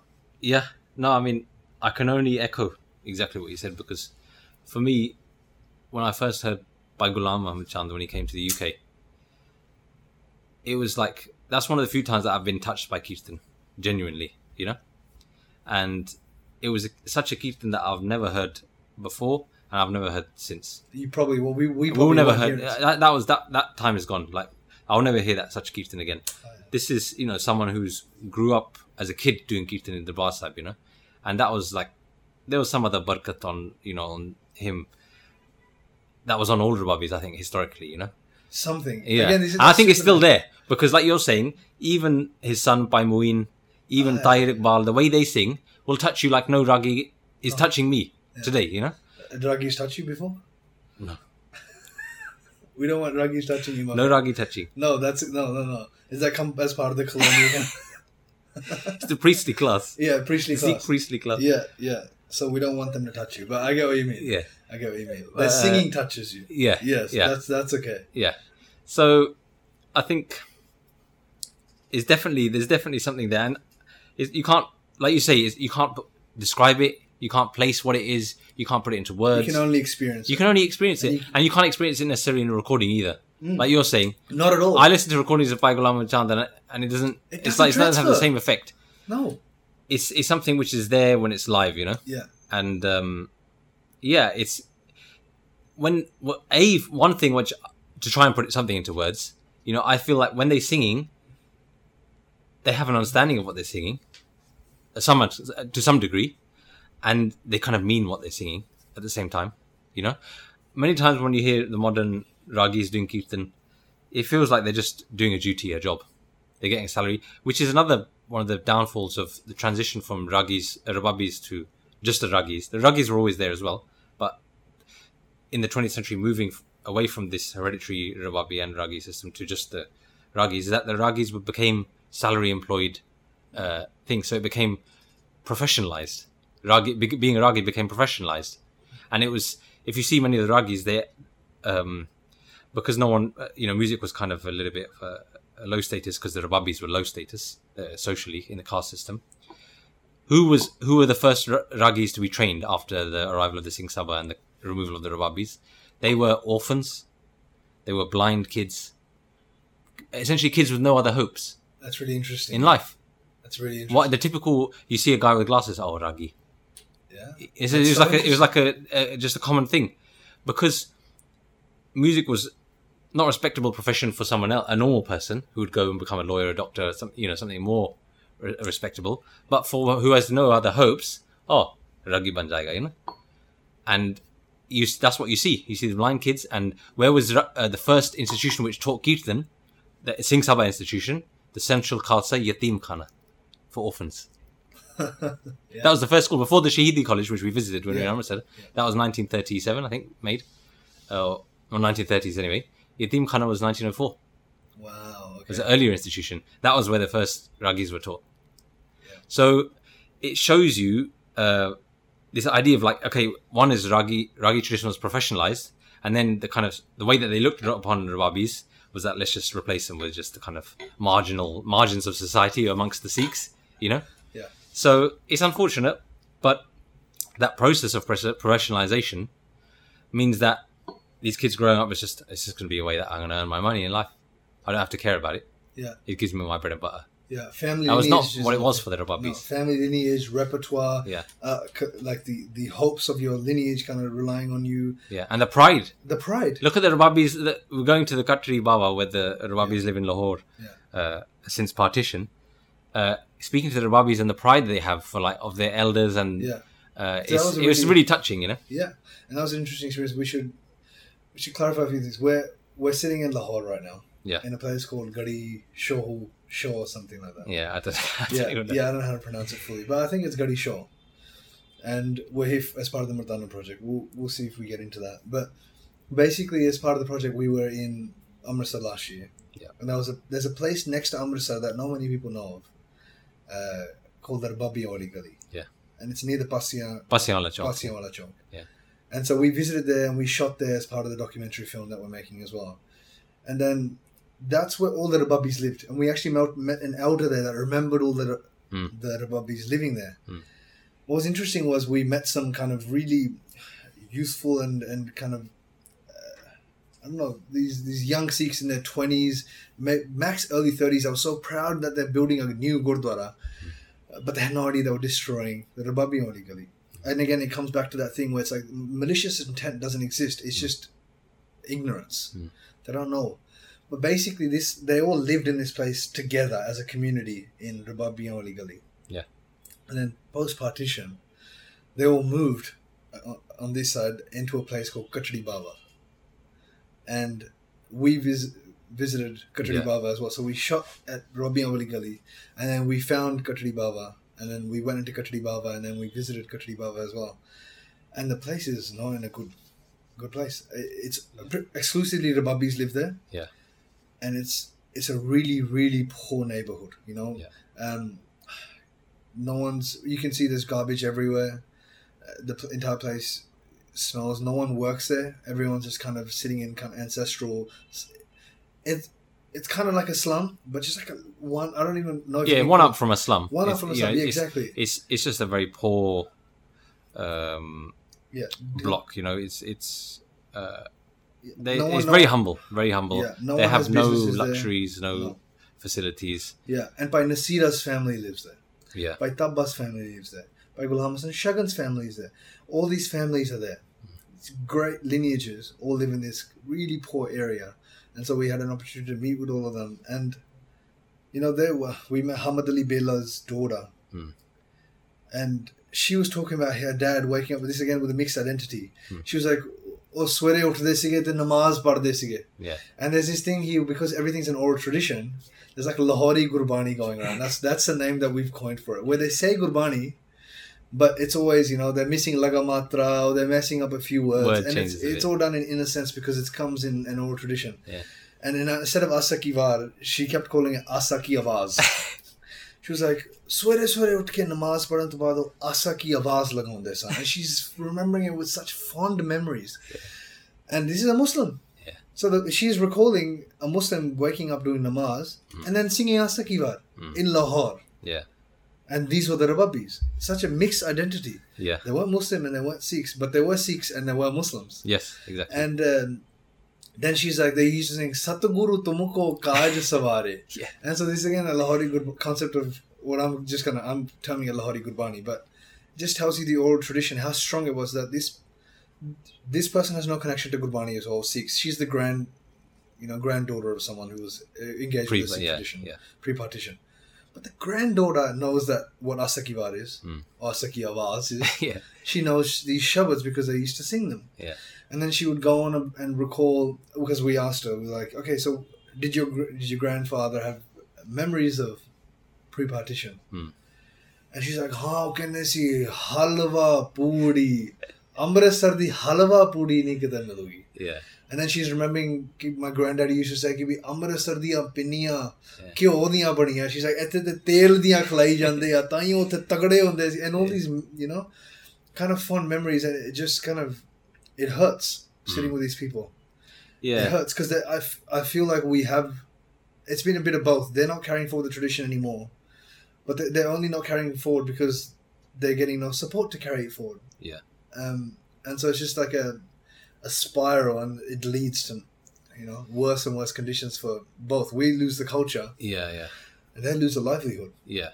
Yeah, it's like the few Rababis that have, or are trying to maintain some singing of Shabad Kirtan in there. We should name them. One is by Muin. By Muin. And by Tahir Iqbal. By Tahir Iqbal. And then Inam Ali, who's singing a little bit. Yeah, Inam Ali. And there's the other, like, Naeem and... by Naeem, by Sarfraz Hussain Lal. Yeah. The main, though, has to be Tahir Iqbal. The most active. Yeah. And second by Muin. By Muin and by Tahir Iqbal have to be the main ones. Yeah. But yeah, just hearing them is already, you feel like, oh, we're missing out. And this is, take Tahir Iqbal for example, someone who's just started composing Shabad Kirtan again. He's not even singing traditional compositions. Yeah. He's singing his own compositions since the last 6 months. He was very honest with us about that. He was not trying to say, oh, yeah, hamare buzurgon ki bandish hai. No, he's saying very straight, this is meri apni composition hai. And he's had a bit of support from a friend and a local patron for him, who's encouraged him to let your Rababi, you should do the Kirtan, you'll maybe with the opening of the Kartarpur corridor, there'll be more Sikhs coming, it'll be a good opportunity, revive this tradition. But just hearing 6 months of effort of what a Rababi is doing, it just like wipes the floor clean with that's of all the Ragis, which are trained from a young age to go into this as a profession, which is why I think is a problem. There's many problems. We know there's many problems with that, the kind of training and the attitude of the whole thing. But it shows what we're missing, basically. That's just one example, By Muin just learnt, the shabads from his father and sings them with such wholeheartedness. It just feels like singing it from the heart, which I think the Sikh community has been missing that and is missing it since that time. Since the Rababis left, we've there've been some by someone Singh Ragi, there was some really great Ragis of that, but again of that period when the Rababis were still kind of hanging over and just left. So we've been missing out. And for me, with Kirtan being Gurbani, what we're talking about, the sonic form, Gurbani is everything. This is what we consider as the Guru for us. It is it lies at the heart of what we call Sikhi. Whatever we call the Sikh tradition, Gurbani is what brings it all. It's the focal point. It's around that everything else relates. Never matter what you wear, what you do, you know. Gurbani is the focal point. Gurbani is music. We've established that. And to have this loss of the real music, for me, Sikhi has been missing its kind of heart since that partition and that loss and the kind of reform of Sikhi in the last 50 to 70 years, you know? Yeah. And that's what hits home when you hear just the Rababis here and but for that to come into people's eyes and come into kind of, we're kind of a part of the reason why I'm on this project, and I'm sure why you're involved in this as well, is kind of giving people that punch in the face. Yeah. Like you've been missing your heart for the last. That's exactly what it feels like. Yeah. See, it feels like it feels like you're getting reunited with an old family member. You know, that's what it feels like. Yeah. It feels like you're coming home. Yeah. It's like, where has this been? It feels like you've been forcing yourself to like something else when this is all you needed since day one. Yeah. And this is just residue of the Rababis, to be honest. This isn't the real deal. We're never going to be able to experience the Rababis of. Come on, man, be a little bit optimistic. No, there is a hope, you know, because Bhai Mohin's son singing real well. Yeah. And my thing is, I'm gonna go back. And I want to. We got to figure out a way to become patrons for these kids. Yeah. These kids have the blood. Yeah. They need to sing. And they're singing, they just need to see that their singing will be appreciated. Yeah. And so we need to figure out a way, like what we were saying, adopt a Rababi or something. Yeah. You know? We identify the guys that have talent, and only the guys that have talent. Yeah.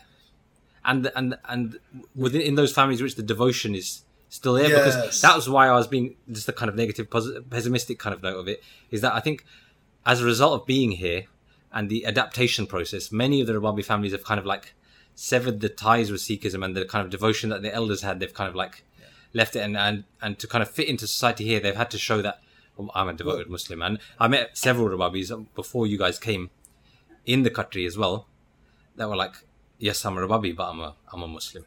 Yeah. And they were like, he's a Sikh. He actually pointed to another Rababi who's still a Muslim, but he's like, he's a Sikh.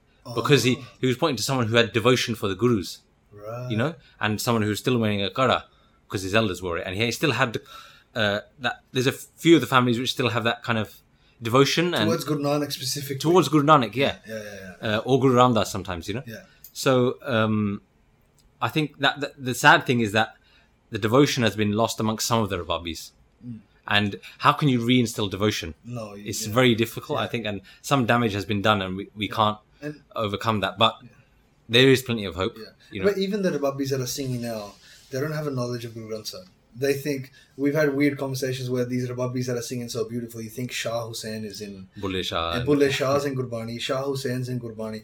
I saw one of these Rabis tell his kid that that's their Granth. It has Shah Hussain, the Shah Hussain. It has Bulle Shah that we sing. And I was just like, all right, you're singing beautifully. Yeah. But you can't even, how do you start to teach them about that? That's just something that comes within the culture, and that cultural knowledge is... And it's, you know, that's the result of the 70 years of separation. Yeah. You know, being totally isolated from the Sikh community. It all ends up just boiling down to that. It Reformation and partition, it seems. Yeah. But, I mean, I don't want to miss on the fact that we're here for the project. I want you to talk about the project. Yeah. So you started doing research, and basically we're here for the Mardana project. Yeah. We had a larger team here, but slowly people have had to go. And then there were two. We're the only two that are left here. I'm leaving tonight. You're here. You're still here for a little bit. You're continuing the research. But basically, tell us a little bit about let's talk about the Mardana project. Tell me a little bit about the project. So, the project evolved after I'd done my master's. I started the PhD, and in the first year of my PhD, I realized there was a need. I need to go to India to do the research, and to go to Pakistan as well, because a large part of the history this is Punjab. You know, we're in Punjab. We're in Lahore, whether you're in Amritsar, you're in Punjab. So being a historical research topic. So my PhD thesis is around the influence and interactions between Gurbani Kirtan and Hindustani music between 1857 and 1947. So that colonial period in Punjab, looking at how music, particularly Kirtan and Hindustani music, have developed and interacted and what kind of changes happened at that time. So, being a historical project, I need to come here, be on the ground, go into archives, the libraries of public libraries, university libraries, wherever historical books and manuscripts may be kept that have relation to either the running of Darbar Sahib or Gurdwaras or books written by musicians, on music or whatever, So there was a need to come and conduct the field work, which is going to provide the substance to the PhD. That requires funding. I had no source of funding. It's very difficult to get funding in the UK for humanities-based PhDs. Music, arts is kind of much more difficult than something like engineering or medicine or something like that. So I had the idea, let's just do a crowdfunder. I'm sure there's enough people within the Sikh community globally that would see some value of this research into the history of Kirtan during this period. And that way I could raise the funds and get out there and do the work. As part of the crowdfunder, I started to think, well, there has to be some benefit. And I'd been thinking anyway that, okay, a PhD is all very good. It's very niche, very narrow, and it's ultimately aimed to leave a legacy in the academic world. Not your layman's not going to read a PhD thesis, unless he's someone with academic interests. So I thought there has to be some kind of bridge anyway, because my kind of drive to do the research is then to anyway afterwards go and educate and spread the research and educate people about this is the tradition that we're talking about, and you guys have no idea about it. So I've always had this idea of making this bridge, between the research and getting the research out to people in a kind of digestible format. So in the process of building this crowdfunding campaign to raise funds for the research, I thought let's put a documentary together. Let's say that we're going to deliver a film that will raise awareness about the issues that we're discussing in the PhD around Sikh music and the decline in particular.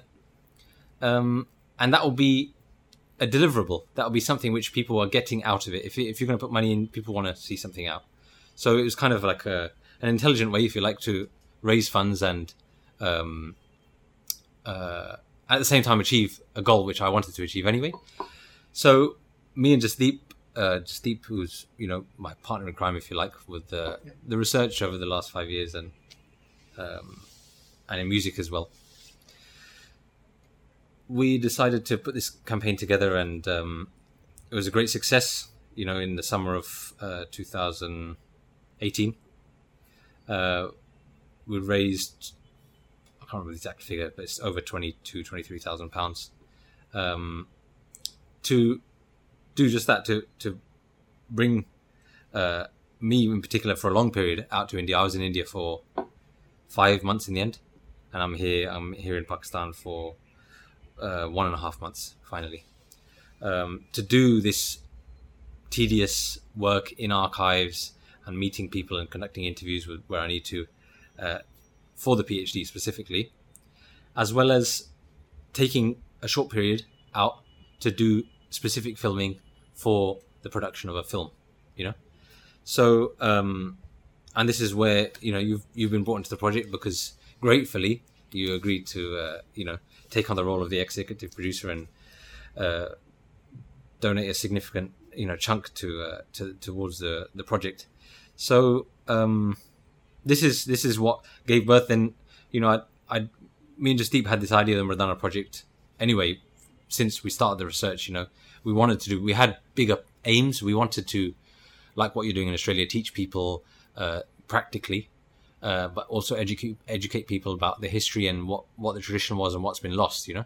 So we had this bigger aim of the project, and we come up with the name Mardana project between us and a few kind of other patrons that had supported us in our initial work. So this is where the Mardana project came into being, and Yeah, it's so far it's been a great success. You guys have come on board, been really kind of good energy and powering through, bringing Nathan on board. Yeah. Which has been a big bonus. I didn't expect, I didn't have in my mind when we were thinking about the film that it was going to be, such an award-winning, documentary maker and getting something out on Netflix and that kind of the level where it should be really, because this is a story which is, I think, can tell a lot about division and the damage, and what gets lost. Yeah. And it's just one example, but it's an example which is pertinent to the Sikh community and the whole of humanity as well. Yeah. So I think you've given a really nice description of the project. And when I saw the crowdfunder pop up, I don't know who Jasdeep was, but I saw at that point I didn't know Jasdeep. I saw your face. Yeah. And I remembered our encounter from 2013. Yeah. And just from that small encounter in 2013, Inderpreet and I had a kind of like a positive memory. Yeah. And it was a positive experience. And that we had that kind of like a certain level of trust in your approach. And obviously we didn't know you as a researcher back then, but I'd been following you a little bit since then. So I called Inderpreet when I saw that crowdfunding up, and I was like, Inderpreet, you put your money where your mouth is, kind of thing. We should get involved in this project as well. And then we both collectively kind of came and got involved, and we're really happy to be involved in this project. And then when we found out about the documentary part, I know you said that the crowdfunder was for £20,000. Yeah. Right. When we got involved, we were like, if we're going to make a documentary, we need to make it well.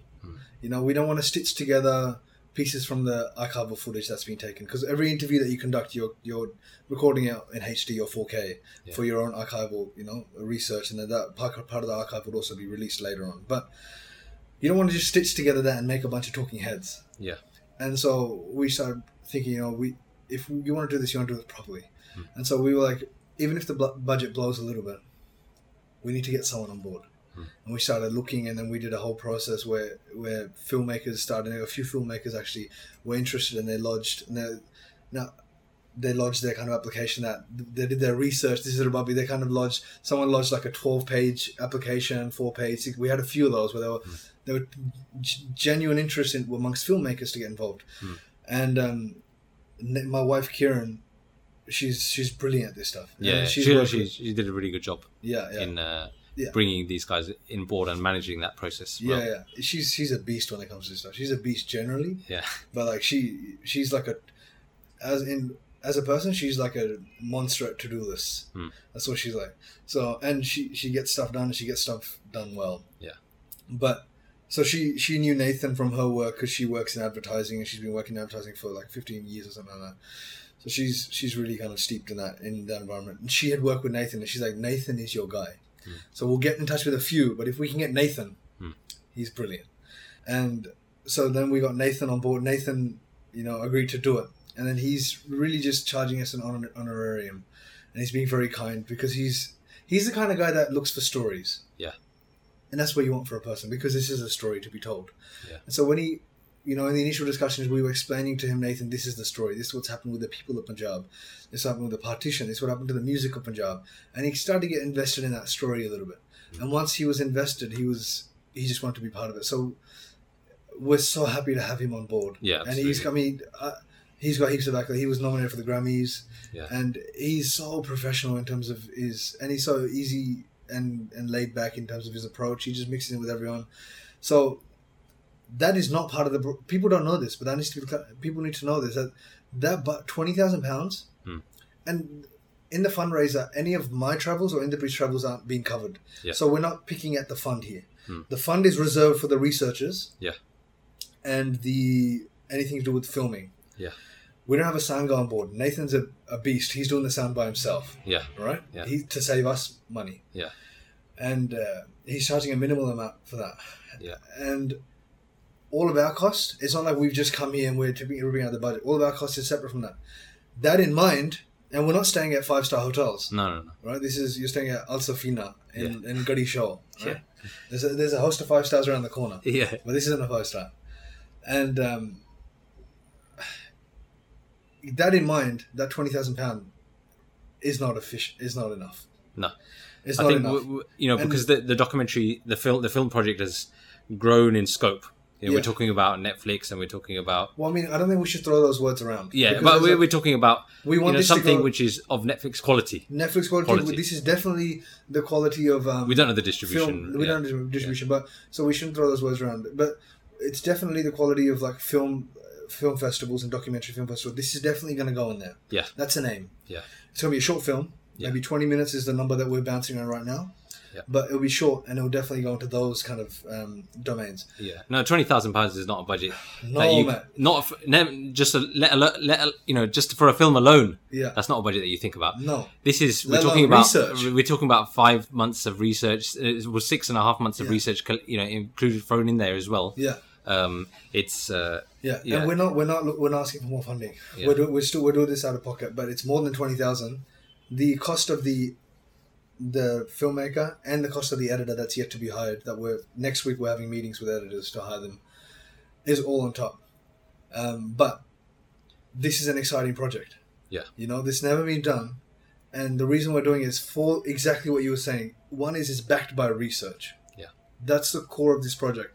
At the end of the day, what we want people to do from the documentary is we want them to garner interest and go read your research. Yeah. And as part of the project, what we want to do is we want to capture these stories, build a narrative that is, not build a narrative, we want to represent the existing narrative. We're not Yeah. making something up.